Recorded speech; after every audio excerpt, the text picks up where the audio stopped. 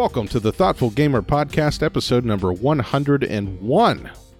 My name is Mark. Here with me today is Bubba. Hola. And Matt. My triumphal return. Who have not been on the podcast in a while? I can't remember. Yeah, it's been a while. Once or twice in the last while.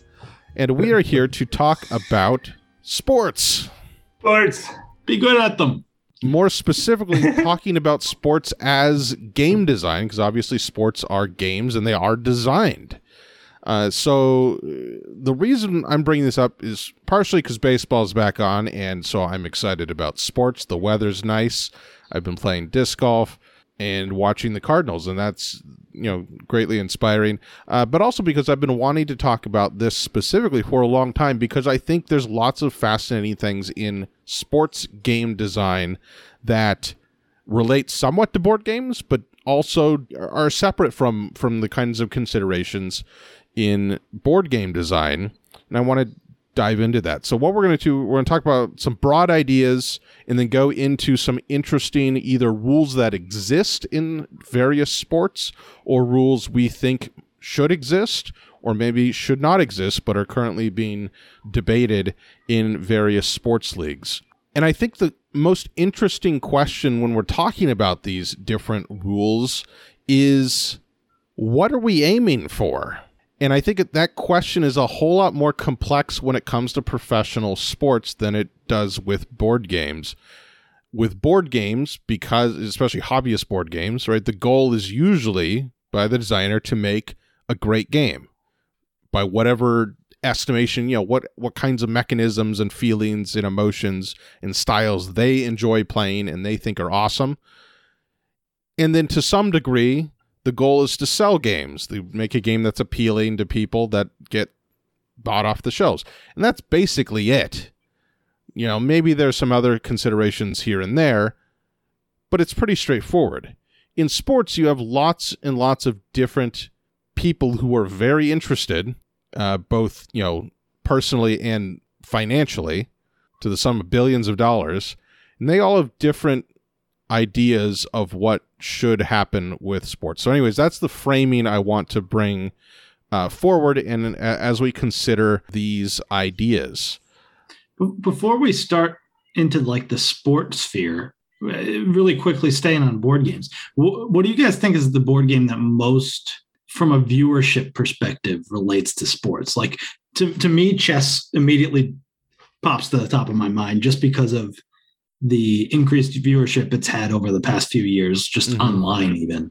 But I don't know if can you think of any other board games that are to that extent? Like potentially, or that actually have either. I don't know if there's any. I mean, in terms of board games that get some amount of media attention, even if it's the odd article every once in a while, in terms of competitiveness, you got chess, you've got Go, you've got Scrabble. I don't know if there's much else. Yeah, I mean, you could throw Magic. Poker. Obviously, poker. Yeah, Magic's a good one too. Magic, yeah. Yeah, actually, that's an interesting probably, case. In terms of actual attention, it's probably poker, then chess, and then a lot of other things. Yeah. Has poker waned in attention? I assume so. I know ESPN doesn't cast it as much as they used to. I was going to say, they you still would have, know. every now and then. What we ESPN number is poker on? Back in the heyday, it was like a constant on ESPN2. It's still there occasionally. Certainly not as much as it used to be. In a lot of ways, over the last 3 or 4 years, Magic tried and failed to kind of capture the sports feeling. I mean, and maybe it's just that Wizards of the Coast didn't really capitalize on the esports thing. It is interesting when you have the sports idea of different people have different things that they want out of the experience. Sometimes you end up with worse in all regards. And sure. I think Magic kind of did that, and now they're kind of ditching their esports thing. That's interesting, yeah. Because Hearthstone did pretty well, and I think continues to do all right in terms of media, broadcasts, professionalized competitive stuff. But Hearthstone is a substantially simpler game than Magic is. I think it naturally tends to be easier to get into from a viewer perspective. when that came to mind, I was just thinking about like just all the variations of chess too, just with like whether it be your full blown game, your timed game, your bullet chess, what have you, and just like what that does to viewership and how easy that is or difficult that is to take in a game. Yeah, and I think in terms of board games, getting like competitive televised or streamed or whatever coverage, there aren't that many interesting games that would make for good viewing. Well, you also just have to global acceptance too. Like everybody knows the rules, at least the baseline rules of baseball. Everybody knows the baseline rules of chess. Like, you know, the general objective, you got to kill the king. Not everybody knows the baseline rules of Settlers of Catan or whatever other board game that you want to try to start a competitive scene in. Yeah, well, so if you were trying to do that, you would have to put in a lot of work on comprehension for a lot of board games have much more abstracted goals. Like, even if it's victory points, right? It's still way more abstract, and if you don't understand the whole picture, then you're not going to enjoy the viewing. Yep, agreed. And that's where sports come in nicely. Yeah, you're watching a person play golf. You know that the goal is to get the ball in the hole. You don't know the goal, right? It's because it's a crowd activity, right? If you have literally no clue, you can kind of just go with the flow of like when people get excited or when people seem to be angry or happy on the field, right? Even if you're literally clueless, you can still kind of follow. You at least follow the flow, the emotional flow of the game. Out of experience, I've watched football with a lot of people that have no idea the rules of football, but the emotional flow is very effective. I think that's very true. That'd be hard to capture with a board game that's, discrete. It's not continuous. All right, let's get to then our first idea, which is one Matt brought up, which I find absolutely fascinating, and I don't know why it doesn't exist currently in every applicable sports league, because it makes complete sense. But I'll let Matt describe gold drafting. Yeah, so gold drafting. The basic idea of gold drafting is that in sports where after one season you're going to play another season, and there's an entry draft for players where you select players for your team, that draft is typically decided by the worst team, usually determined by record or something like that, maybe with a lottery system to introduce some randomness. Gold drafting says the team that wins the most points at the end of the year drafts first. But you only start collecting points when you are eliminated from playoff contention. So the basic goal of this would be to incentivize teams to win at all times. While you still have a chance to make the playoffs, you very much want to win. When you can't make the playoffs, you want to win as many gold points as you can to position yourself for the future the best. Yeah. And it's a great idea, especially I think for the NFL, because in football, maybe more than any other sport, you see teams deliberately trying to lose games. Yeah, that's really interesting, because I know this from hockey, because there's some hockey people that talk about it a lot. But I think NFL is what I thought of as well. And in a condensed season of 16 games, I think that the excitement that gold drafting would generate for mediocre teams at the end of the season would be a huge payoff, right? Yeah, those last couple games of the season where you just want to lose. I mean, the Jets would have something to play for. And when you're talking about like, a 16-game season, like that would be awesome. You could have the Jets playing for the first pick against a team that's playing for their playoff spot at all. Like how cool would that be? Yeah. Yeah, I think NFL would definitely be the best league to adapt something like this. I don't know what you would do for the teams that are on the bubble. Like, how do you, because you typically in an NFL season, you have quite a few teams, even in the last week, that still have a chance, quote unquote, to make the playoffs and aren't technically eliminated. I feel like this rule would only really be applicable to like 8 teams a season at most. That's true. I don't know what the tiebreaks would be, which is still fine. Like, honestly, those top 8 picks are the picks that people really, really care about. Yeah, especially in the NFL. Some seasons, like, there's a huge difference between picks like 2 and 3, right? Absolutely. There might be like 2 top tier quarterbacks, and then, if you're a team, typically if you're a really bad team, you need a quarterback because it's by far the most important position, and so being in one of those top 2 could be so important for you. I don't think it's that different than current systems because you still have that middle of the pack soup. You have a normal distribution of outcomes. And I'm not saying that like it doesn't disincentivize that middle of the pack soup to not win. Like certainly they still want to win to try to make the playoffs. I'm more like, how do you at that point? How do you rank those teams that have not made the playoffs? I don't think it matters that much. Well, I don't think it's any different. To the point where I think you could just have a lottery within ties. Well, no, you could still have the same tiebreakers that you have now. I mean, head to head, all the same tiebreakers that you have now still incentivize good play. And you only start collecting gold points after you're eliminated. So if you go into week 16 with a chance to make the playoffs, you're incentivized to make the playoffs. That's what you're playing for. We got to talk about this. The follow-up idea is, do you only allow mathematical elimination to be the point where you start collecting gold points, or do you introduce some sort of like nightly waiver wire where teams can declare themselves out of the playoff race and in the gold race? No, you do not. Why not? Certainly not in the NFL. So no. So if you did that, wouldn't you just introduce tanking at the beginning of the season? No, because I think the social pressures from the fans would not allow tanking. Yeah. Right? Even NFL teams that tank now, they don't start tanking till a good chunk of the season is through. Here's where I think it maybe really think you see teams tanking in play. They may tank in terms of like not signing people, right, to leave cap space open or something. Yeah. That's a different thing. I don't think you see teams tanking in play by not playing aggressively or playing, testing out different players at different positions, not necessarily optimizing for the win right now. I don't think you see that till week 8, 9, 10 in the NFL.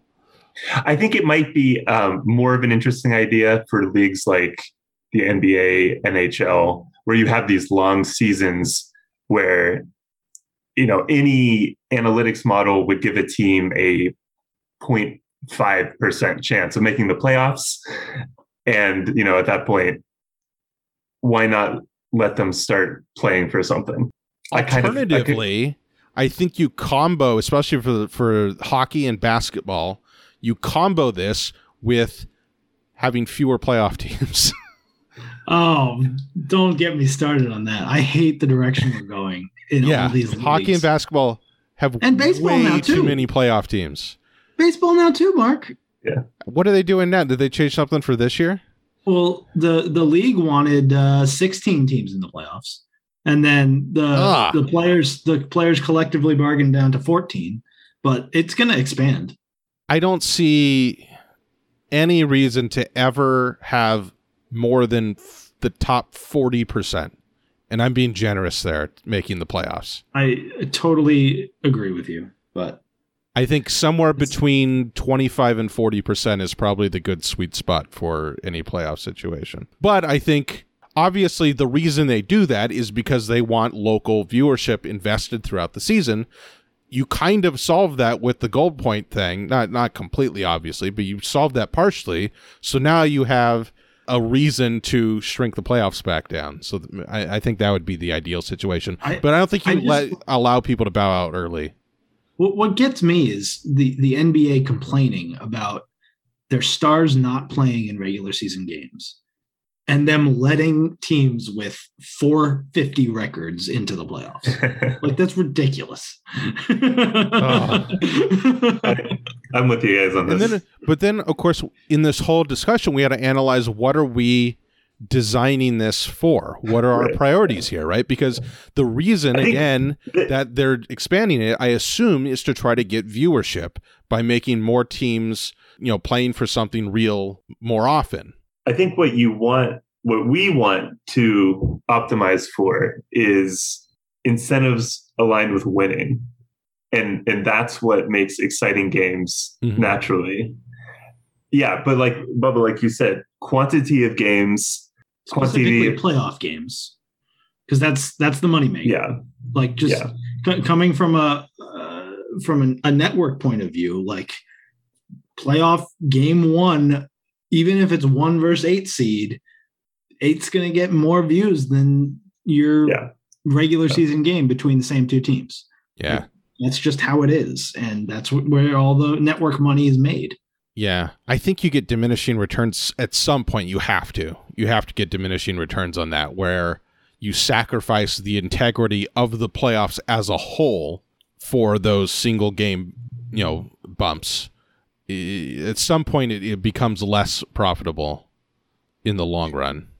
We've got a lot of non-league stuff we want to talk about, but like there's a whole different set of systems in Europe that I think are really interesting. I don't really know, but it's just about to mention promotion and promotion and relegation. I think is a fantastic system. Oh, it's great! Like what a fantastic system of incentives, I think. And I've always wanted to see something like that in a board game. And I don't have any ideas of where it would fit in, but like just that mechanism of having different like bands, and the top in each band get bumped up, the lowest get bumped down. Do either of you? I don't think neither of you follow Premier League at all, do you? No, not only really. In the most distant sense. If I see a headline, I may click on it. Yeah. So next weekend is the big, what they call, I think they call it the $10 million game or something like that. It's the English Championship playoff, but they do the rank 3 to rank 6 teams all are in a playoff. And they just had the semifinals this past weekend. Next weekend is the big final. And I believe it's between Nottingham Forest, who I'm a big fan of, and I want to say Sheffield United, but I don't remember. But yeah, they're playing for a spot in the Premier League, and it's literally like millions upon millions of dollars just for the one game. It's something special. Yeah, that's really cool. I don't know. I don't think that's a reasonable thing that would ever happen in an American league, though, because there's so much money pumped into the top that it's really ground up a different system, and there's no easy path from one to the other, or at least from our system to that system. Yeah, and there's such like in England, a lot of these teams are like mid in terms of like city size, right? Sheffield's is a large city, but it's not that big a city. Whereas in American sports, like even some major cities don't have pro sports teams of, there's only a handful of cities that have a team in every league. Do you know what the biggest city by market size that doesn't have a pro sports team is? That has zero pro, like of the top zero of the big four? Of the top 5 league. Yeah. Is it Austin? Nope. This is not population. This is TV market size. TV market size. Yeah. I don't know. It's Hartford. Really? That's hilarious. Ever since the Whalers left, it's been Hartford. Huh. Hartford, Connecticut. Interesting. Does Austin have a soccer team? Technically, Hartford has a soccer team, but it's not an MLS team. Okay. Austin. What does Austin have? Don't they have Texas Rangers? No, that's Arlington. Oh, yeah. Maybe one of the teams that's called Texas is in Austin. I forget. Silly Texas with their state pride, calling all their teams Texas. They have Austin FC, which is a soccer club, but that's MLS. So I guess that technically counts. That would count, I suppose. Yeah. Fascinating. But yeah, I don't know. A relegation thing would, like, what if a New York team got relegated? Like, the whole country wouldn't know what to do. Glorious. And again, bring up the Jets, like, it would happen. Yeah, that's fair. Like, what would you do there? It's well, in football, very weird. the Jets would like have to go down to college. College. Yeah, you don't really have a secondary football league. Yeah, unless you count the upcoming XFL that's starting next year. Yeah, I mean, you'd have to build out all these leagues. I mean, the baseball is a minor league system, but that's training. Those are owned by the major teams, and they're all the players are under contract with the major league team. That's just where they play. In the meantime, lots of interesting, fascinating incentives at play there in terms of.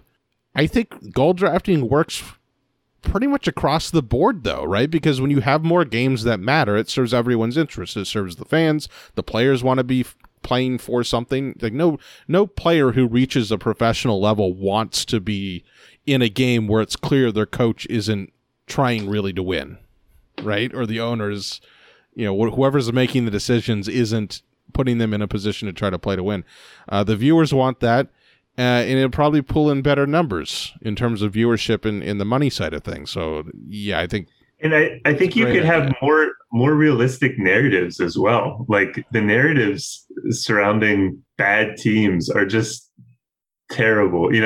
I don't know if you guys get that, but like I turn off the sound more than half the time when I'm watching sports because I don't want to hear whatever ridiculous narrative is, being used for some like mediocre New York team that has a 10% chance of making the playoffs. Just tell it like it is. Let's move to more in-game rule ideas. I just want to throw one out there, just if only to recommend a video that makes the case extremely well that in professional football, there should no longer be a kick return after a score. It is the single dumbest play for a number of reasons, and you should all go watch John Boyce video on this. I'm sure if you look up eliminate the kick return on YouTube, it'll be the first one to show up. In short, the reasoning is that it is by far the most dangerous play in football, and it is also by far the least important play in football, insofar as like 98.5% of the time the exact same thing happens. But it also causes tons of injuries. It's very stupid. And should be eliminated. It's another one of those like weird narrative things. Like I don't know, the amount of excitement, just in the stadium. Like you have the as the kick goes up in the air and comes down. It's a ceremonial thing. And it's a ceremonial thing almost, yeah. But just like in baseball, you get rid of like playing out the intentional walk. I think you get rid of the kick return. Right? You don't need the ceremony. And I believe the proposed replacement is you give the team that just scored a 4th and 25 or something, and then they just choose to punt most of the time unless they want to go for it. Because you got to I think maintaining the option of them doing something risky to get the ball back is interesting. And I think in the video, I think it's 4th and 25, maybe it's 4th and 30. Basically, it is the 4th down that gives the same odds of success as an onside kick currently. I don't like that at all. I think late in the game, you get way too many pass interference type plays, and it's just going to dissolve into nonsense reliance on the refs. That could be true. I don't know. I think I agree that the kickoff is stupid. I love the onside kick.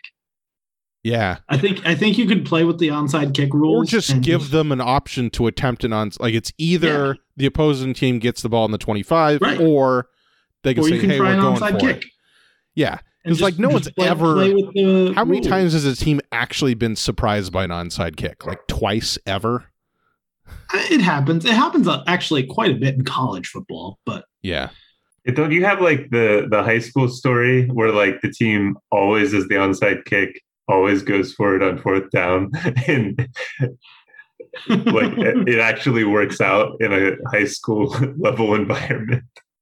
That could work, yeah. I mean, there is the reality that it's changed a little bit in the past few years, but like statistical analysis has shown that NFL teams play far too conservatively to maximize points. Yeah. And that's another interesting thing, because there's pushback against that because people don't understand how statistics work, like viewers.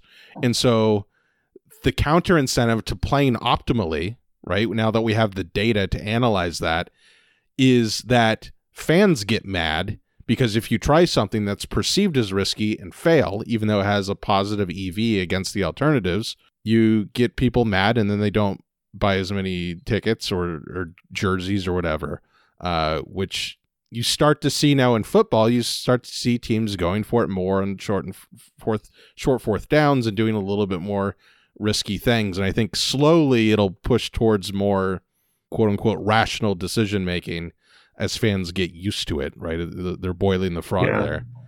Yeah. Okay. So interestingly, in contrast, board games do such a good job of doing away with these sorts of conventions, right? Yeah. Like that's something that sports and all of the ceremony and mystique around the game, all the different levels of incentives add things like this. And it's everywhere in sports for sure. But I mean, like in competitive gaming though, you still have the weird social pressures of like, you know, if someone discovers a quote unquote janky deck, right, for Magic or some other competitive game or an unusual strategy. I think this comes up a lot in competitive fighting games, like digital fighting games.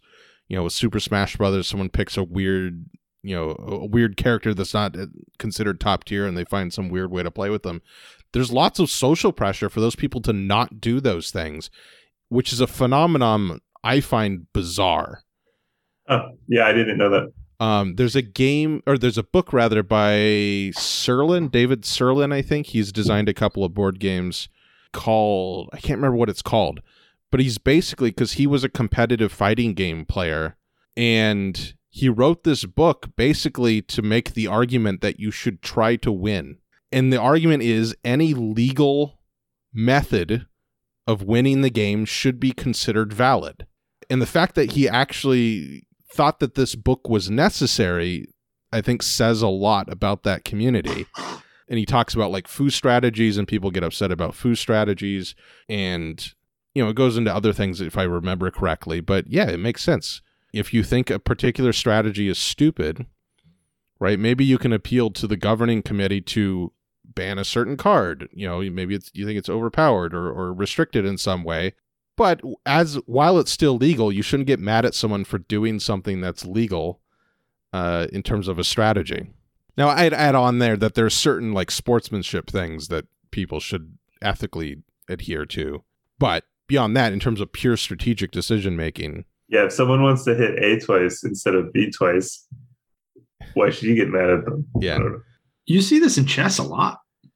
Like there's openings in chess that, and I'm by no means a chess expert, nor do I really even know any of the like standard openings. But when you're watching a chess stream and someone starts with some unorthodox opening that like isn't planned out over the first 6 moves or what have you, you get a lot of comments like just like what is this guy doing type comments. Yeah. And I think at the high levels though, you know, the best players will understand. I think at like a really top tier chess tournament, if someone plays an unusual opening, people will all understand that they're trying to do that as to bring an element of surprise. Sure. Yeah. And I think the top players usually have a couple of secondary, like most top pros will have an opening that they're best at, but they'll also have a couple of secondary openings that they may pull out against certain players or in certain situations, or just if they don't know what to do and want to try to get a surprise, you know, to throw their opponent off their game. That might be more of a fan thing. There's interesting social dynamics. Let's talk about the designated hitter. It is now in the National League. For those who don't know baseball, in baseball, traditionally, all the people who are in the field, who are part of the defense, also bat. And it's the same players. You can have substitutions, but you know they got to be determined. And then once you're out of the game, you don't get to come back in. But starting in the 70s, somewhere in the 70s, I believe, the American League, which is one half of professional baseball, instituted the designated hitter, which says that the pitcher can not hit, and then you just pull someone else who doesn't do any defense but just hits to replace them. And then this year, the National League has brought that on. I don't like it because I think it reduces the amount of strategy in the game of baseball. The argument the argument in support of the designated hitter is that people don't like pitchers going up there and sucking at hitting. like that, 1/9 of the batters are just objectively bad at it. It's not fun to watch. I don't know do you guys have opinions about the DH? So I used to be along the same lines of you in that I lament the lack of strategy, but I think there's other ways to correct it than mandating that a pitcher hits. Yeah, that's pretty much all I have to say about it. I don't mind. What do you think are the ways, though? So, for example, what they did to the baseball this year. By making the baseball not be an explosive bomb that launches off of anything it touches? I think that helps. But that's actually it's not a rule change, but it's something that baseball did this year that clearly had an effect on the game. Oh, yeah. In the first month of the season, you had a lower batting average and far less home runs in the National League than you did the last 2 years. And that's with the implementation of a DH this year. Yeah. Which is just at one point it was the lowest batting average since 1968, which is the famous season that was like the pitcher's just season. Dominated by the pitchers. Year of the pitcher, where Bob Gibson threw a 1.12 ERA. They lowered the mound that year. Right? And then they lowered the mound, yeah, in response. The baseball thing, I think, is just silly. They've been experimenting with the baseball in the top league instead of doing their data collection solely in the minor leagues and then just choosing a baseball. I have no idea. Because was it last year or 2 years ago where there were clearly two baseballs in play? I believe that was 2 years. Last year was COVID, so I believe it was 2 years ago. Last year was like the juiced ball. They chose the hot ball. 2 years ago, they figured out that like 50% of the time there was a different ball. Well, have you heard the thing with the humidors or I forget. Humidors. I can't say humidors. Yeah, so they mandated humidors this year for all teams. Where previously it was just Colorado.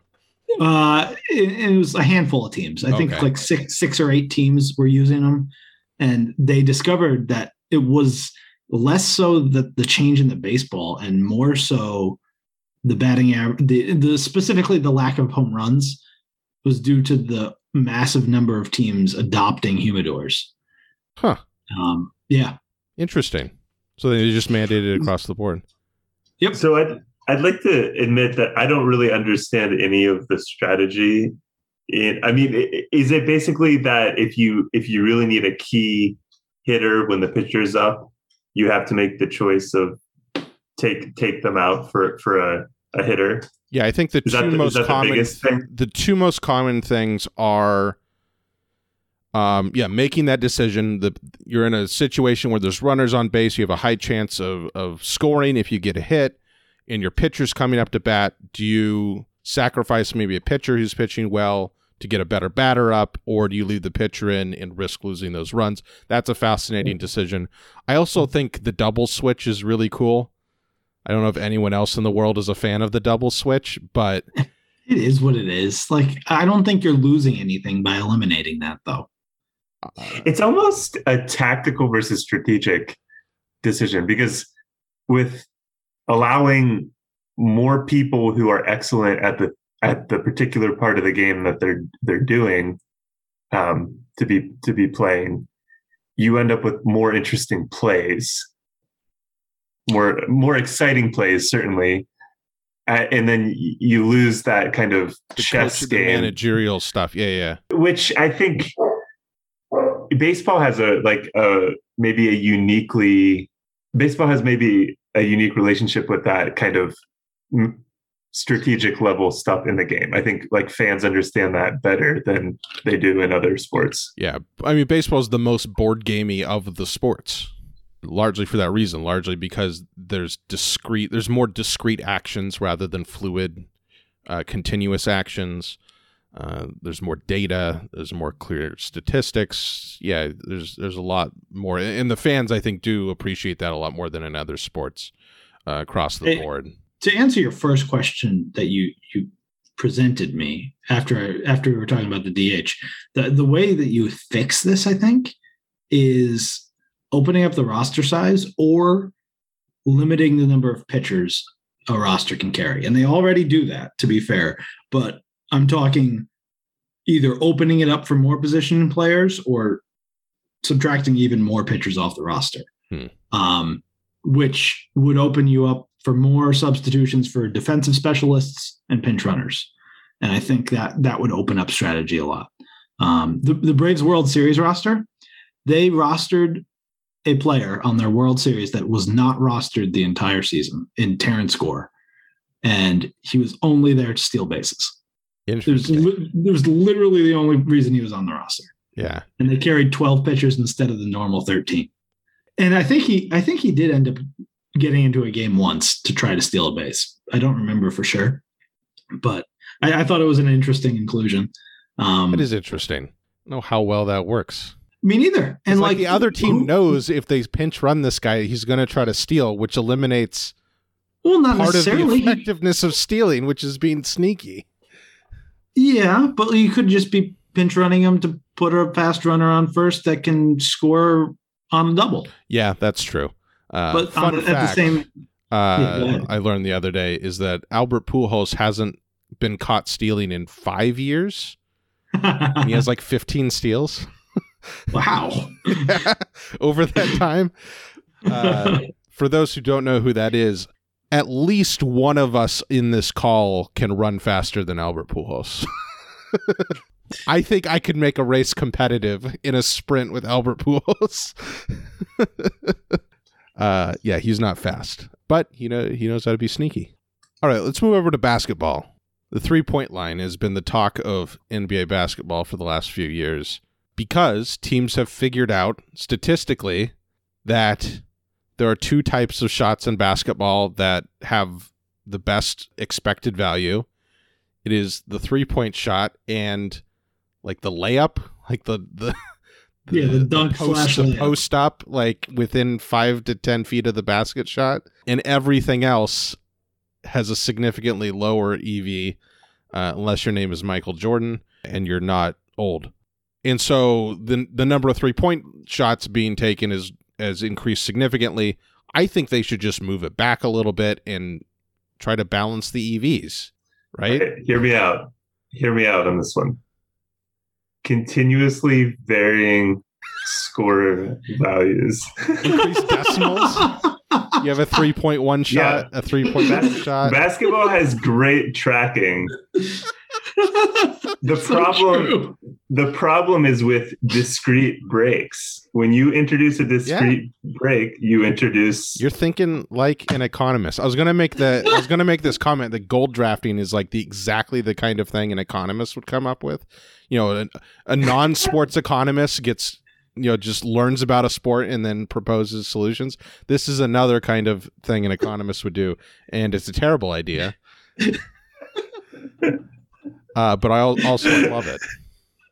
Can you imagine the graphics of like you're watching the NBA and they're just like varying numbers on everyone's heads as they move closer and further away from the basket? Oh man! Oh, you're saying for the whole length of the court, not even like 3-point beyond.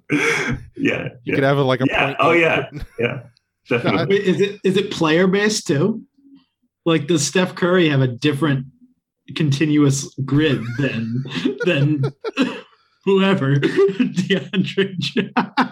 This is my chance to be part of the NBA. Yeah, right. Can you imagine the number of points I could score if I made a basket in the NBA under that system? I'd be on the court, and the number above my head would be like 10,000 points. Teams would have entire strategies around getting people like you to score baskets. I think we've looped back around to this being an excellent idea. Yeah. The 3-point line's got to be moving back in the next few years, right? Do Do you think that's got to be under discussion at least? I don't know what they're going to do. Because it's another thing where I think there's a solid argument that it makes the game less fun to watch. So what exactly does it do? What good things are incentivized when you de-incentivize 3-pointers? Like what does that do to play that is something that we would desire? It opens up the more of the court for people to take shots on. Because currently, and I don't watch a lot of NBA because of the style of play. The style is basically you have someone who drives towards the basket and then either gets an opening to make a basket close or tries to find an opening to pass back out. Yeah. And so they're constantly they're constantly trying to alternate the ball between those two spots of close to the basket or 3-point. And then likewise, defenses are trying to minimize the chance of shooting from right under the basket and contest threes. Yeah, I'm not 100% on how defenses are adapting, but I think that it makes it, or they're doing lots of screens and stuff around the perimeter of the 3-point line to try to get their best shooters isolated. But you're thinking that it's inherently more interesting if the mid-range shot is like an EV valid decision. Yeah, I think it is, right? I think the problem is it never will be, right? Because the mid-range will still always be less than a layup or a dunk, EV-wise. Sure, but I think there are more interesting ways. Maybe. I think there are more interesting ways to generate that kind of shot, right? It can be a center posting up. It could be dynamic passing, right? So if you look at like the San Antonio teams of like 10 to 15 years ago, where they would do these very complex passing systems to generate those little layups or like 10 to 15 foot shots. Obviously, the space near the 3-point line, but not past the 3-point line, will never be good. And so maybe there's an argument that if you push the 3-point line back, you're just making more of that space. But I think you also get movement in terms of EV from the other direction, where now maybe an 18-foot jumper is now in the same position a 15-point jump or 15-foot jumper was before. I don't know. So you get movement in both directions relative to the 3-point line. So I think it would improve the game. But I also think, and we were talking about this before, that basketball is the least interesting game design among the major professional sports because the penalty system encourages penalties as part of play, and which means that the game is constantly broken up with penalties. And I think it's just, and again, you could argue that it makes a lot of decision points, and thus makes it a more interesting game. But I think aesthetically it makes it an uglier game, which is another incentive at play here, is that you want the game to be not only like intellectually interesting to watch, but also aesthetically interesting to watch, which is a whole nother thing. Yeah, garbage time in basketball is aesthetically the worst thing in sports. Like Hack-a-Shaq is the dumbest thing to watch in all of professional sports. It's true. Yeah. It's so boring. Do we want to talk about golf? Yeah. They've generally gotten rid of it, though. Well, I mean, there aren't as many horrible free throw shooters. Like Shaq was generationally an awful free throw shooter. I was thinking about this. I think I really like soccer's penalty system. I think it generally, despite the whole diving thing, which has merit that people hate that soccer players dive. Oh, that's real bad. The free kick as a reward or a punishment for doing something wrong, I think works really well because it does introduce like a really hot, dangerous set piece, mm-hmm. but in cases where it's not going to be like a shot on goal or a pass to generate a shot on goal, it just kind of generates, it just quickly resets the play in an advantageous way for the team that was penalized. Yeah, there's very little. I was thinking about that. I really like that. Yeah. Well, the crazy thing is it's kind of the same thing as a basketball free throw, but a basketball free throw is really boring, and a free kick, is that what that's called, a free kick? Yep. Yeah. Can be the most exciting moment of the game in soccer. Yeah, and it might just be because of the pace of the games. I mean, basketball is just up and down, up and down, up and down. So when you have a stop for a free throw, it's a big deal. Yeah. The other thing about the free kick is that it's more naturally part of the game because you get the kick from where the penalty happened. Yeah, you just bring the ball back. Yeah, soccer, the great thing about soccer is that in terms of rules, it's so minimalistic, other than offsides. It looks exactly like a game that children would invent. And I mean that in the best way possible. Like, the rule set is almost entirely just things that you would come up with if you were given a ball and two nets and a field and were like, here, make a game. You're like, okay, we're going to try to kick it in the goal. Or, what are we going to do with this ball? Let's just say you can't use your hands. Okay, that's fun and interesting. You're trying to kick it in. Cool. What's not allowed? Well, you can't pummel the other person, right? You can't just like obliterate them and take the ball away. That seems legit. What else? I don't know, not much else. How about this one guy? Wait, we're finding it's too easy to kick it in the goal. How about we let one guy touch it with his hands and he can block? Oh, that's cool. That's what the game is. Like, that's the beauty of it. It's so minimalistic compared to so many other sports. And therefore, the viewing experience is extremely fluid. Like, soccer is the longest stretches of continuous play, other than probably more than hockey.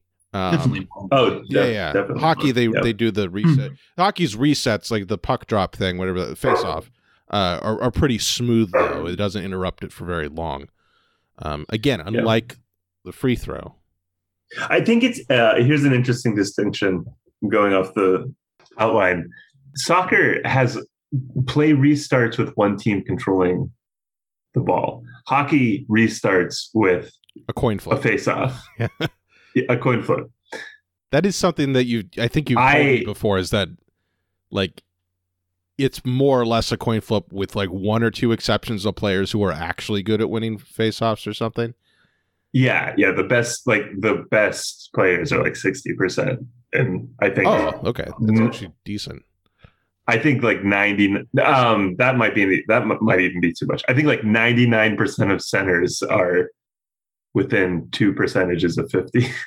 Personally, I'm kind of. It doesn't matter in hockey because once the action starts, it's so fast and the action's happening. But I think I'd like a team controlling the ball or the puck better than the face-off. I don't know. Basketball has it like at the beginning of the game, but then goes to a more team-based control. Yeah. Makes sense. I'd buy that.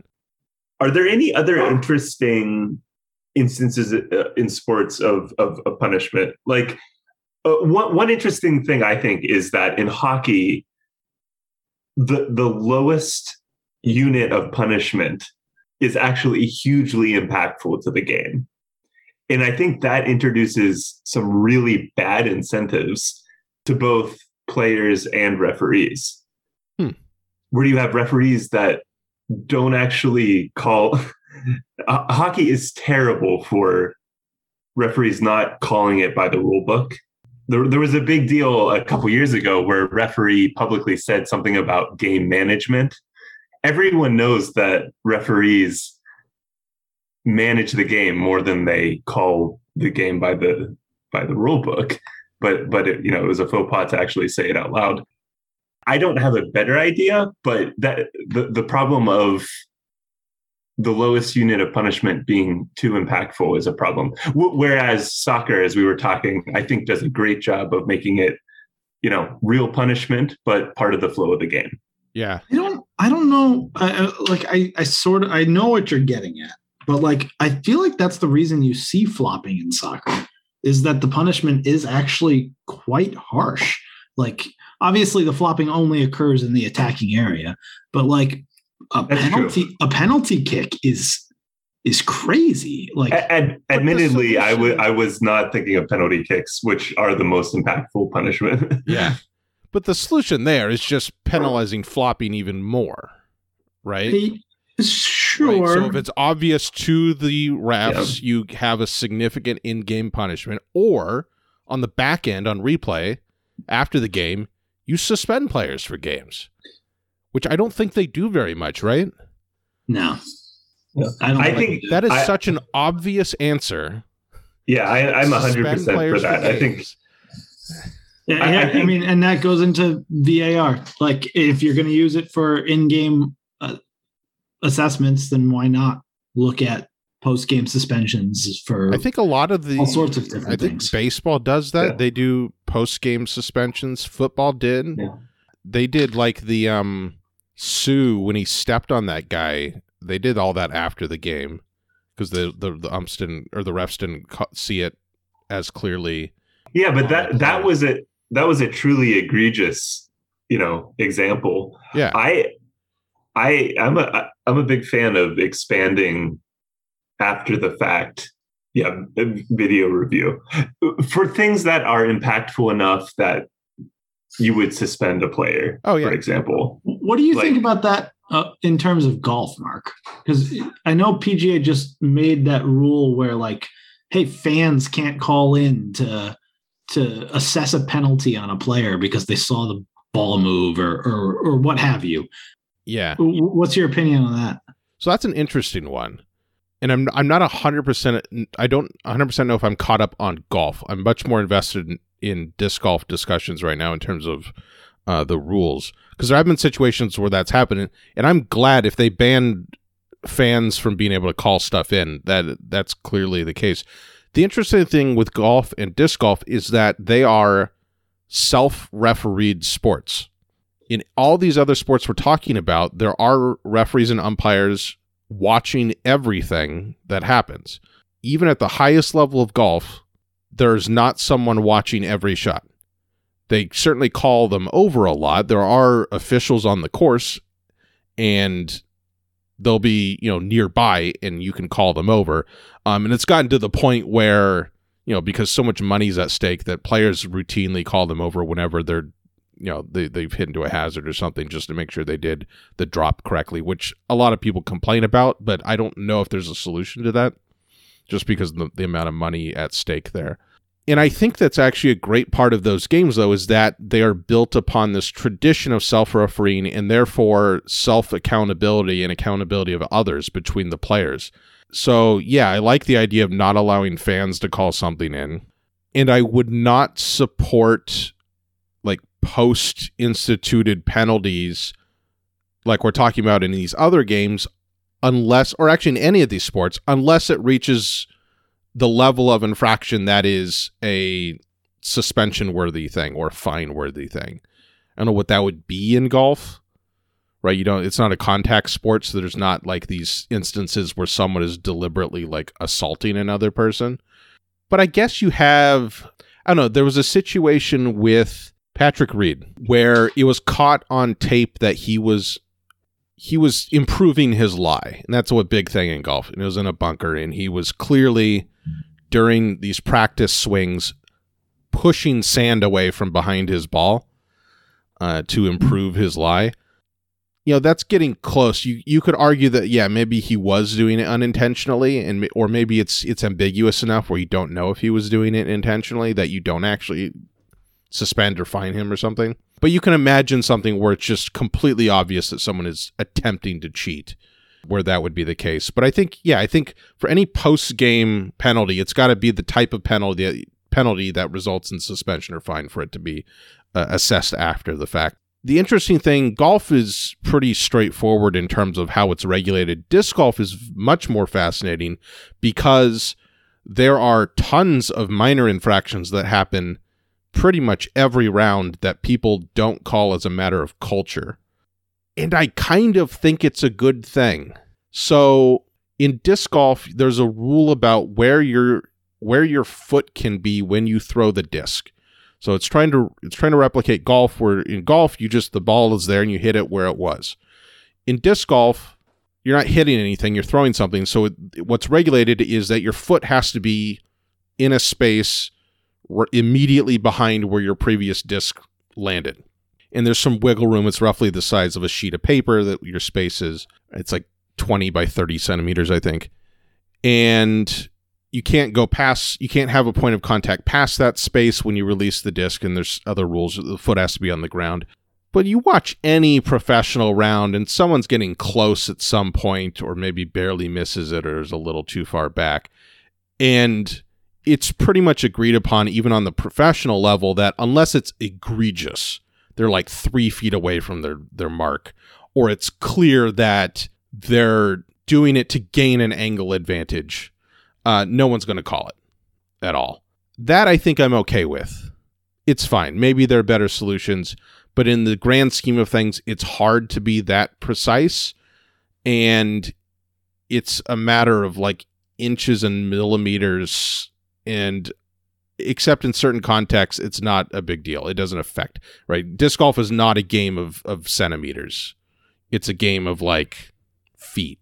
The other thing, though, that's been the big controversy in disc golf is timing. You have 30 seconds to throw your disc once it's your turn to throw, and I think the new rule is the area is free of distractions.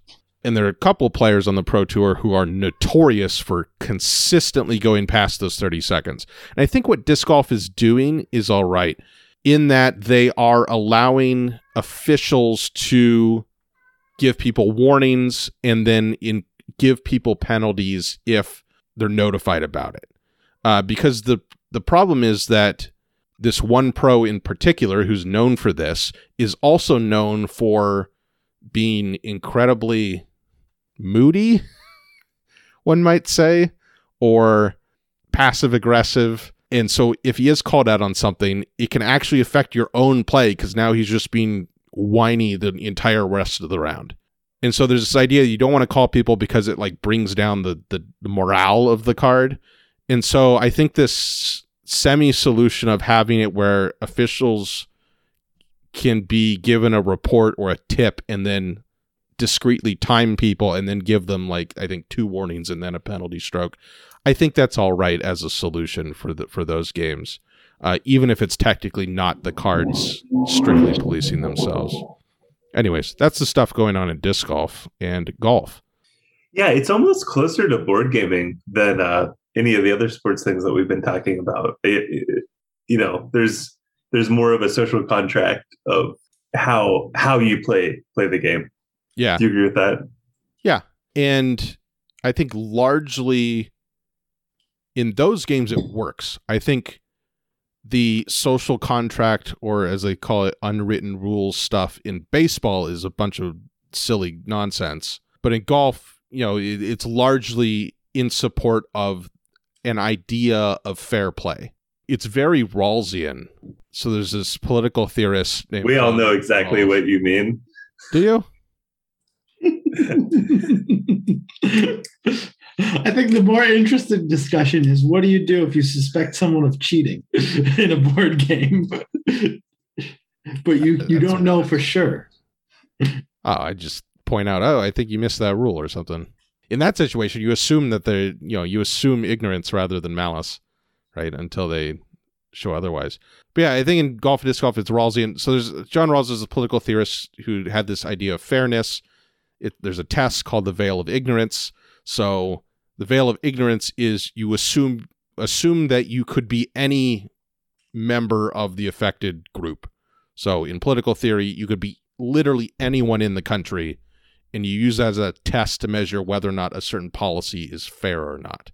Is that you eliminate your own like personal standing. You could be literally anyone else. And so I think golf and disc golf kind of self-regulate along those lines of, you don't call really minute ticky-tack stuff because you wouldn't want it called on you in any situation, and you wouldn't want the sport to be the kind of sport where that thing is used to try to gain a competitive advantage.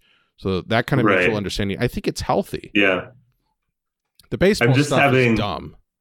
I'm just having extremely strong flashbacks to college intramural ultimate frisbee. Yeah, ultimate frisbee is the same way. I think in some leagues, I think there might be an ultimate frisbee league that actually has referees. I actually remember that. I think the two major leagues, that's one of the major differences. One is refereed and the other has. But yeah, right. The idea that the game that you're playing, you wouldn't want the rules enforcement to be something that would make an experience that you don't want to have. Yeah. Even if it's affecting someone else. Yeah. And I think that is a really good principle. Well. Yeah. Yeah, and it's interesting because it applies to sports more in the kind of casual to semi-pro range. I almost feel like there's a distinction between, me playing sports, which is casual, all the way up to like disc golf, but not the absolute highest level of disc golf, perhaps, feels like one category. Something about like the highest level of sport being like all or nothing is appealing to me. I see this in competitive Magic, where there are all these ethical gray areas that sometimes get discussed, and there's kind of an understanding that at high level tournament Magic, everyone is playing to the full extent allowed by the rules, and that's the understanding. So that is the social contract, and I like that for that single instance. But all the players that would play in that high level tournament would also admit that 90% of the Magic they play, there's more reasonable wiggle room for what is acceptable behavior in that sort of thing. Yeah. And I don't think that doesn't exist in golf or disc golf, because the foot fault penalty is a thing where, there are borderline cases, right? And you don't have, like, you'd literally have to, like, pull out a ruler to try to get some of these things.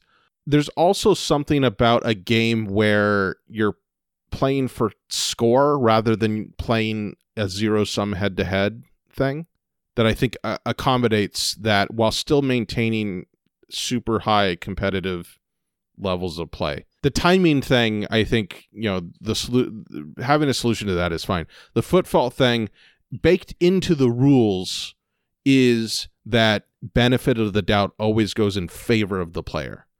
So in my mind, it's kind of utilizing that rule in a positive way. And I think that's good for the sport. But I do agree with you. Like we were talking about before, like strategically, anything that's legal should be allowed. And so if there was a disc golfer that made it his mission that he wanted to change the culture to call things more frequently, I kind of wouldn't mind that, right? As long as they were, consistent about it. It's an interesting thing. There's one other rule in disc golf that I want to get to before we run out of time, and that is dealing with this idea of randomness in sports. And I think it illustrates a really fascinating conflict where we want sports to be about people being excellent at what they do, but we also want sports to be highly random because randomness is exciting. And I think the 2-meter rule in disc golf is a really, really interesting test case for that conflict. So here's the 2-meter rule. It is an optional rule at any given tournament. It's basically only used in California, and even then not always in California. And the rule says that if you throw a disc and it gets stuck up in a tree and that it's more than 2 meters off the ground, you take a penalty stroke. Otherwise, you would just play from directly underneath where the disc is. And so the argument is that whether or not a disc hitting a tree stays in the tree or not is highly random, and therefore you shouldn't penalize it if it does stay in the tree. And then the argument against is that, be that as it may, higher skilled players don't go into trees as often, right? They go around the trees. So there's all kinds of fascinating discussions around it. I don't know what you guys think about this. I'm curious. Have you watched coverage this week at all of the OTB? Yeah. It's in play at that tournament for, I think, 4 holes or something like that. Yeah, I saw that. That's really it's weird. It's only a subset of holes. But be that as it may, like I actually really like it, specifically at this tournament, and specifically at on most holes. My argument would be if you're throwing a shot that doesn't require you to go up and over trees, you might as well have 2 meter in play. The crazy thing is, though, that in California, a lot of those courses do require you to go over trees, and that's where I don't like it. Like there's one hole on is it De La Viega? Yeah, that we're talking about. You're literally throwing over trees, and like not only are you throwing over the trees, there's one hole on that course that you're like coming down into trees, and you physically have to throw your disc through a tree. Yeah. Like just hope that it lands on the ground. Yeah. That's kind of bad. foolish to me. Yeah.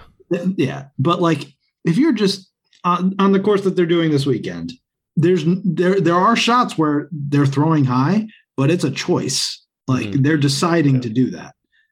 So every single hole has the ability to go low. So the question is, do you want to more incentivize or less incentivize those sorts of shots in general? Yeah.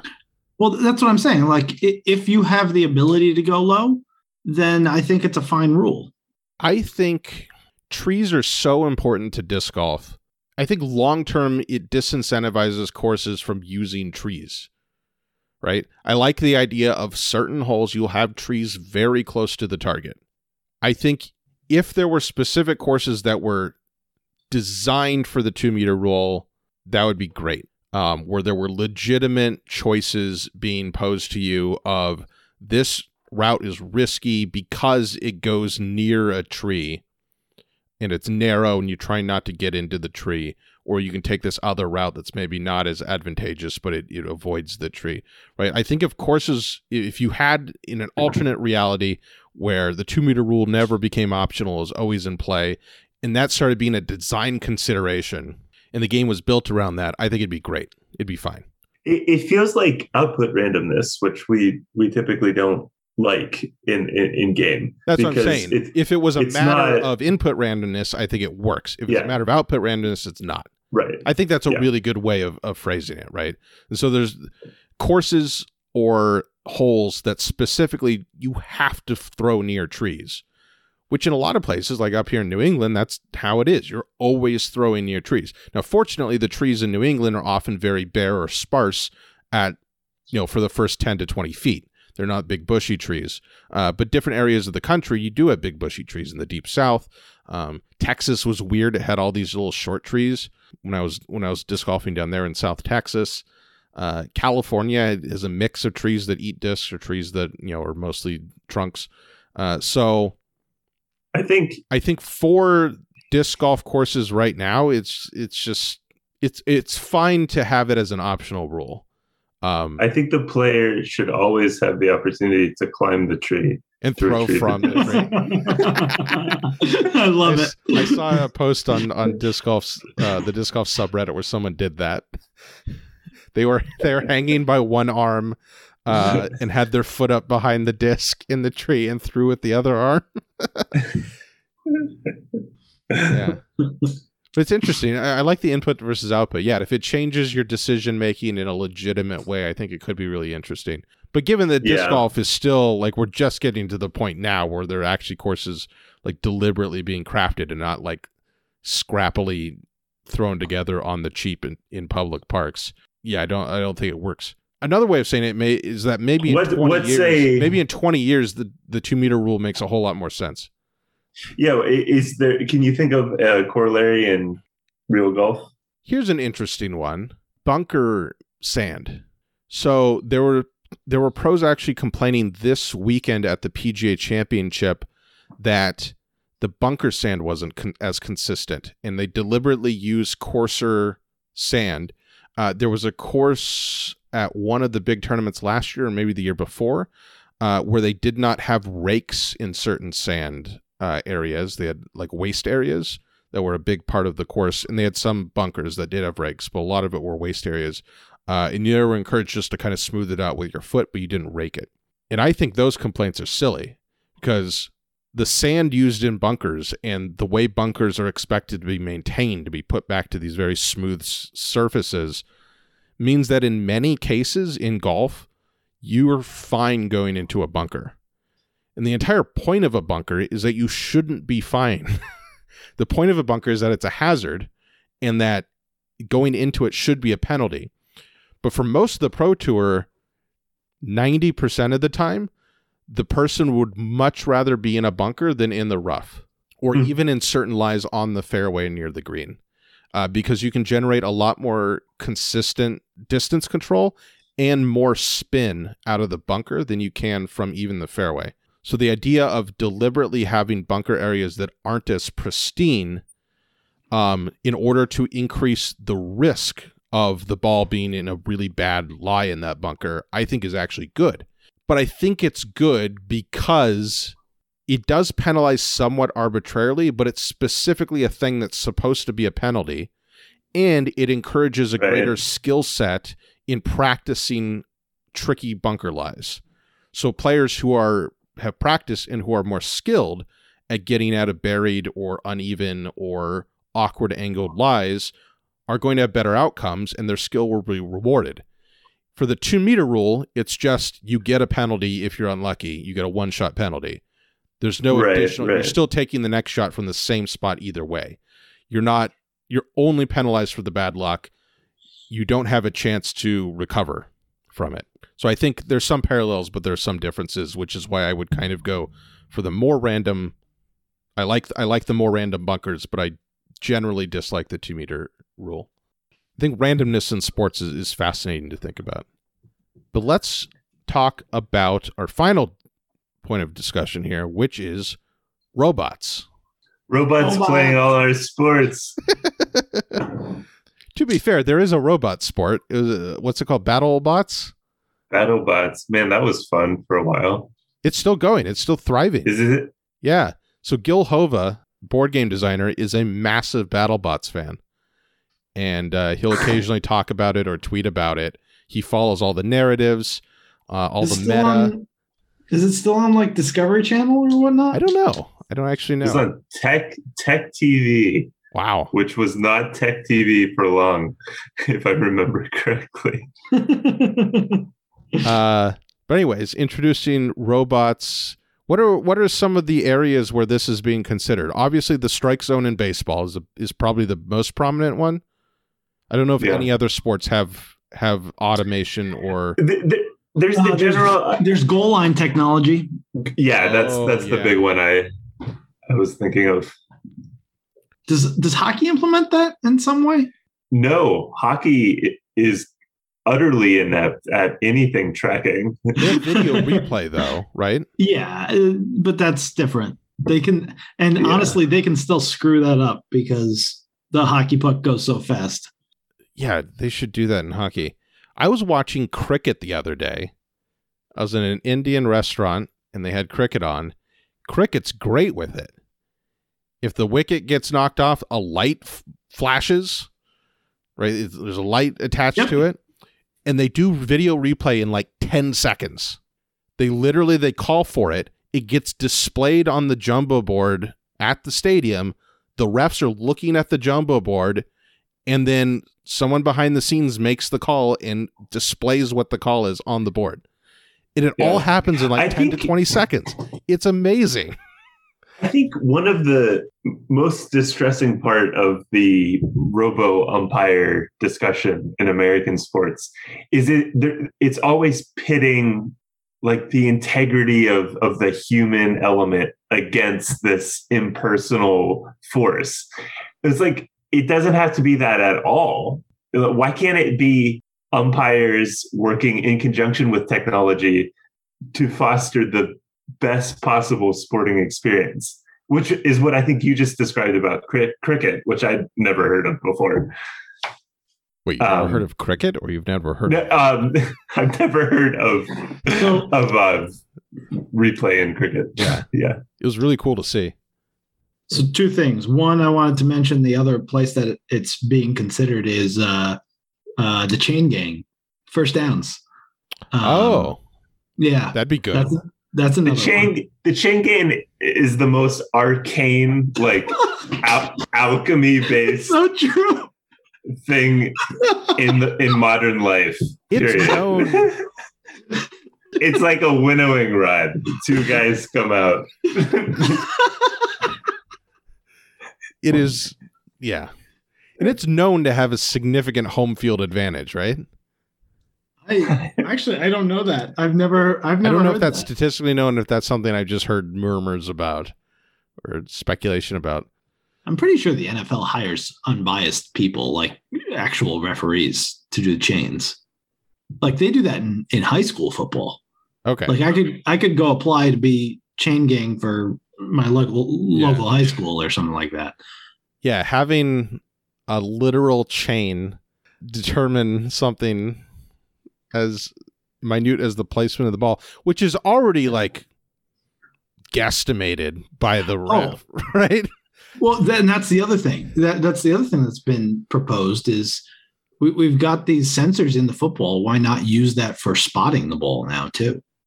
In football, those are the two big robo things that are being. I mean, the ref could just have a little beeper that says further up, further up. Further up.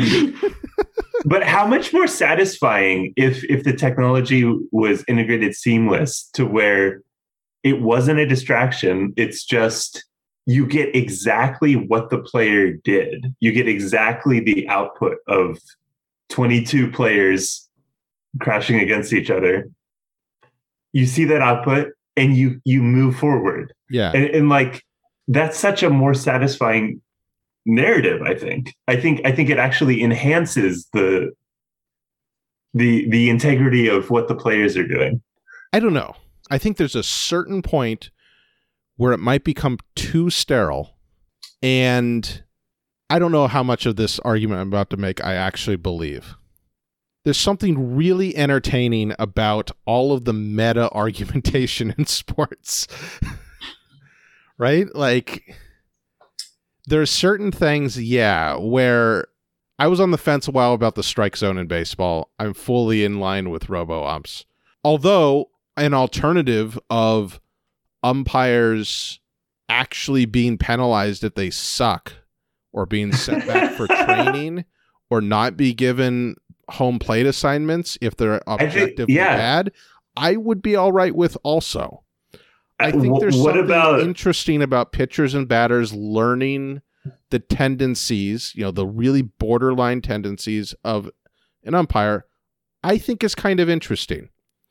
But at a certain point, I don't think that's interesting at all. I don't think there's anything interesting about that.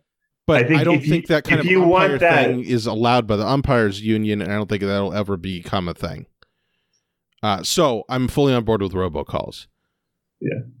But I mean, the drama of people arguing with the umpires is kind of part of the entertainment in many of these sports. To a certain degree, it's a very like American thing. I think it certainly detracts from it in the sense of it being a game, but as entertainment, you probably have a point. That said, I'm willing to embrace any and all automation until just to see if we ever hit the point where it becomes too sterile. Because I think we're on the too messy side right now, so I'm fully on board with making it less and less messy, and then seeing what happens. Yeah, I think. I mean, there are interesting stories. I'm not as big a baseball guy as you guys are, but there's a catcher out there, maybe St. Louis is that's known for framing. So basically, manipulating the refs to call more strikes. Yadier Molina, my favorite player. He's the bomb. There is something interesting in that, but honestly, I find it more interesting to know which pitcher legitimately threw more skillfully, Although I know they've been testing this out in the minor leagues, and a lot of players really hate it because and you'll see this You'll see this if you watch games because they all have the tracker and they show it on the screen. They superimpose it on the screen of whatever system they're using. I don't know if it's the same system that the league uses in the minor league testing. Which ones would be called balls and strikes? And sometimes there's a strike right on the corner that everyone watching, playing, the announcers know, quote unquote, is a ball. But according to the robot, it was a strike. Yeah. And so I don't know what you do. Do you make the corners rounded? Like there's got to be some kind of fine tuning to match expectations, which are slightly different than the technical rule of where the strike zones should be. There's something. I think you can realign expectations in a couple of years. That's true. Or there'll just be a lot of entertaining bickering in the meantime. No, I disagree with that. I don't think you can. And the main reason for that is you cannot realign expectations at the little league level. And that's where everybody learns the game. That's a good point. Yeah. And that's a good point for all these. This is the reason that you couldn't do continuously varying scores in basketball because it would be too expensive for Little League. That's the only reason that it won't happen. Oh, man. I also, just one more thing on robo-umps. I cannot stand when the catcher sets up on the inside corner and the ball goes to the outside corner and it's in the strike zone. Oh, but the catcher moved all the way across the plate. I'm sorry. That's a ball. Even if it's in the strike zone. Whoa. Okay. Yeah. Because we should mention that's a ball. You are an actual baseball umpire. Yes. Wait, you call that a ball? It's absolutely a ball. You got to hit your spot. What? You got to hit your spot. You don't think the strike zone is an objective area? It's absolutely not. Huh. Yeah. So are you in favor of robo umping? Also, it gets bigger 3-0. The strike zone gets bigger 3-0. And this is more those unwritten rule things. I would replace you with a robot in no time flat. I am not in favor of robo umps. I will say that, but it's more to do with the little league argument. Yeah, I do not think players could adequately adjust from when you play as young boys and men to going to robo umps. And to me, that's similar to the previous conversation about kind of that very top tier being held to different standard or completely playing within the rules to their fullest. I don't buy it that professional athletes can't adjust. You don't think if it was implemented at the college and entirely the minor league system that players couldn't adjust by the time they get out to majors? Like D1 college and all the minors? Maybe. It would take a very long time. You know what else I think would happen? Catching would change entirely. And you'd see 0 stolen bases, which I do not like. Wait, what do you mean by that? Right now, catchers have adopted this stance where they are on one knee. Okay. To catch, to help frame the pitch. And to be fair, they do change that when there's a runner on base.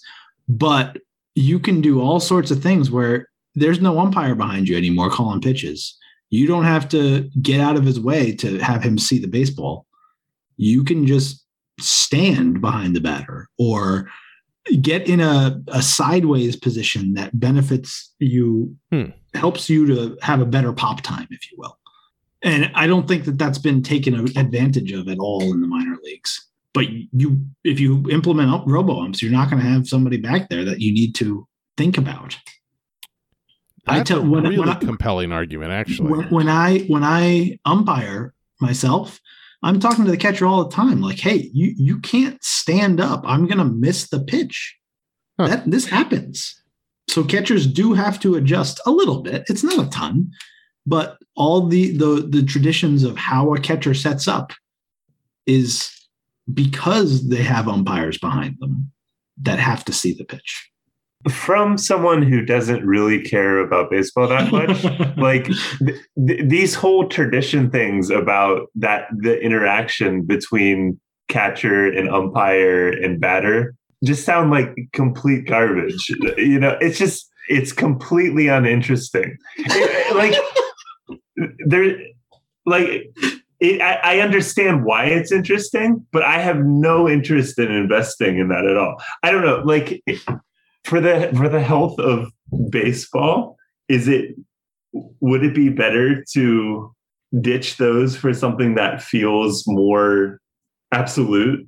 I do think robo-umps would help viewership, as in like the viewership experience. Yeah. I agree with that. I just think they will have lasting side effects that are not good for the game. Because stolen bases are already on the decline, like just because it's statistical. What's that? I love stolen bases. Well, I think they're really cool, and I think the statistics are pretty strong that they're rarely they're certainly not as good as of a strategy move as people thought in the 70s and 80s, which was the last peak of stolen bases in Major League Baseball. But I do think having it as an option and having it be somewhat regular is good for the game. I just don't know how you make that happen. Hear me out on this one too. Strikes 1 and 2 with nobody on base. Why do you need a catcher? Put the catcher in the infield. with 2 strikes, he can go back behind the plate. It opens up weird rules that like there's not a rule. There's not a rule saying a catcher has to line up behind the plate. Is there? There is a rule saying the only person allowed to be in foul territory is the catcher, but it doesn't mandate that he has to be in foul territory. If he's catching, he has to be in the catcher's box. Yeah. I don't think there's a mandate in the rule book. I mean, there should be a rule that the catcher has to be in the catcher's box then. I'll throw this one out, though, because I know it's being discussed, and it absolutely makes no sense to me. What do you think about the shift? Or banning the shift, rather? I don't think I want to see it banned, but I want to see teams get better at beating it, man. That is entirely my argument. So for those far too long. For those who don't know or don't watch baseball, the shift is if a batter is known to routinely hit the ball to one side of the field, which a lot of batters do, they hit to the kind of the inside part of the field from where they're standing. They'll move the defense over to cover that space with more people, often leaving massive empty spaces to the opposite side.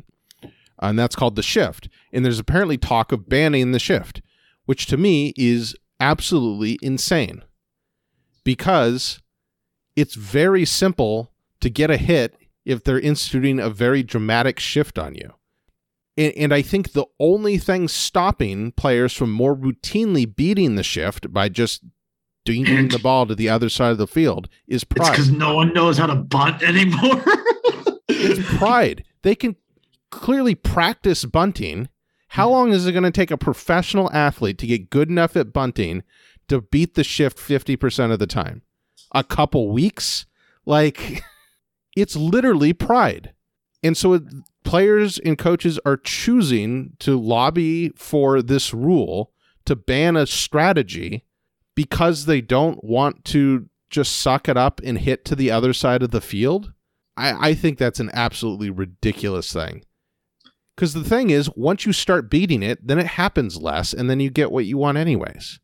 There was apparently some analytics work done on it 2 years ago that did actually support some of the bigger players not trying to beat the shift, as in like, hey, swing hard, you're going to hit a double or a homer. We don't care about singles type thing. Sure. But if that cannot be true. Can't be true. That cannot be true for every player, though, especially now that the ball's dead. Yeah. And if it is true, then great. Like, what are you complaining about? Right? It's true. Yeah. Yeah. Anyways, to wrap this up, I think there are lots of fascinating game design things in sports. And I think the incentives at play, again, are really fascinating in terms of what feels fair to the players, what embraces tradition, what are they expecting from the game, to what drives viewership and money being spent and excitement, which is what the owners want, to what is actually an interesting game in the long run, to things like safety, comfort, a perception of the sport having integrity or having like clout like in the culture. All of these things factor into these discussions about rules in sports, and most of them are not things that you would consider in other kinds of games that don't have tons of money and attention behind them, but it adds another dynamic.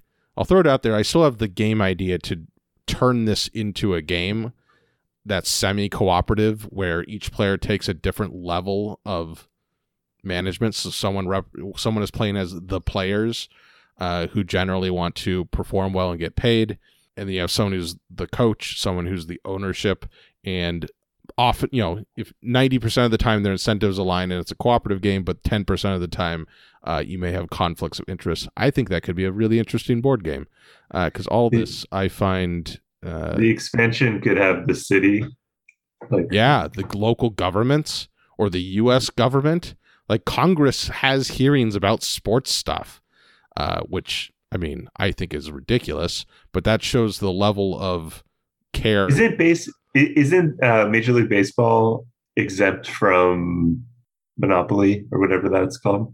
Oh yeah, I think there is a special law for that. Yeah. Oh, actually, Amber was working with someone. She had some lawyer thing that was had some kind of tangential relationship to this with baseball. I forget what it was. Golf's a nonprofit. PGA. Really? Yeah, they've donated like $1.5 billion to charity since their founding. Yeah, the government gets involved. That's a weird relationship, especially local governments, right? Like the question of using eminent domain for baseball or for sports stadiums is fascinating. I think clearly wrong, but all kinds of things at play in sports. So I think even if you're not interested in sports generally, I think as a game design, from a game design perspective, there are interesting things here, and maybe you would enjoy watching sports, especially Cardinals baseball. Nah. Braves. They just won the World Series. If you need a team, they're under 500 this season. That's okay. Aren't they not doing well this season? They're in a really tough division this season. Yeah. The Mets and the Phillies are both really good also? Phillies aren't good. Phillies aren't? But the Mets are good. The Mets are really good, yeah. Still waiting for the Pirates to get relegated. I was going to say, yeah, the Cardinals are playing the Pirates the last couple of games, and the Pirates have been very kind. They've done their job by losing spectacularly. I was watching the game the other day, and they said that in the last 30 games between the Pirates and the Cardinals in Pittsburgh, the Cardinals are 25-5. Ew. That's disgusting. So Pirates are doing their job, just giving wins over to the Cardinals. Love to see it. If you have any sports-related rules or anything related to what we're talking about today that you think are fascinating, maybe with some sports that we're not as familiar with, there have to be really interesting. There's got to be stuff in every sport. Stuff right? in lesser-known sports, yeah. Yeah, I mean, because at a certain point, right, it gets really competitive and lots of money becomes a factor, and that just makes all of these conflicts more spicy. So if you know of any, leave a comment. I would love to hear about it. Maybe we'll have a sequel episode to this and talk about some less familiar sports and whatever rule stuff they got going on. Like cornhole. Yeah, like professional cornhole, broadcasted occasionally on ESPN. It's true. Thanks for listening, everybody. If you'd like to see everything I do, go to thethoughtfulgamer.com. If you want to support the podcast, go to patreon.com/thethoughtfulgamer. I just got a new patron today. Super exciting. It's been a while. You can find me on social media, Twitter, Facebook, and Instagram. And if you would be so kind to leave a review and rating for this podcast on your podcast source of choice, then that would be cool. Please do that. I think I got it all. I think I got every single one. I did, unless I forgot it so hard that I really forgot it, rather than just temporarily forgetting it like I usually do. I'll find out later. Anyways, thanks for listening, everybody. Goodbye.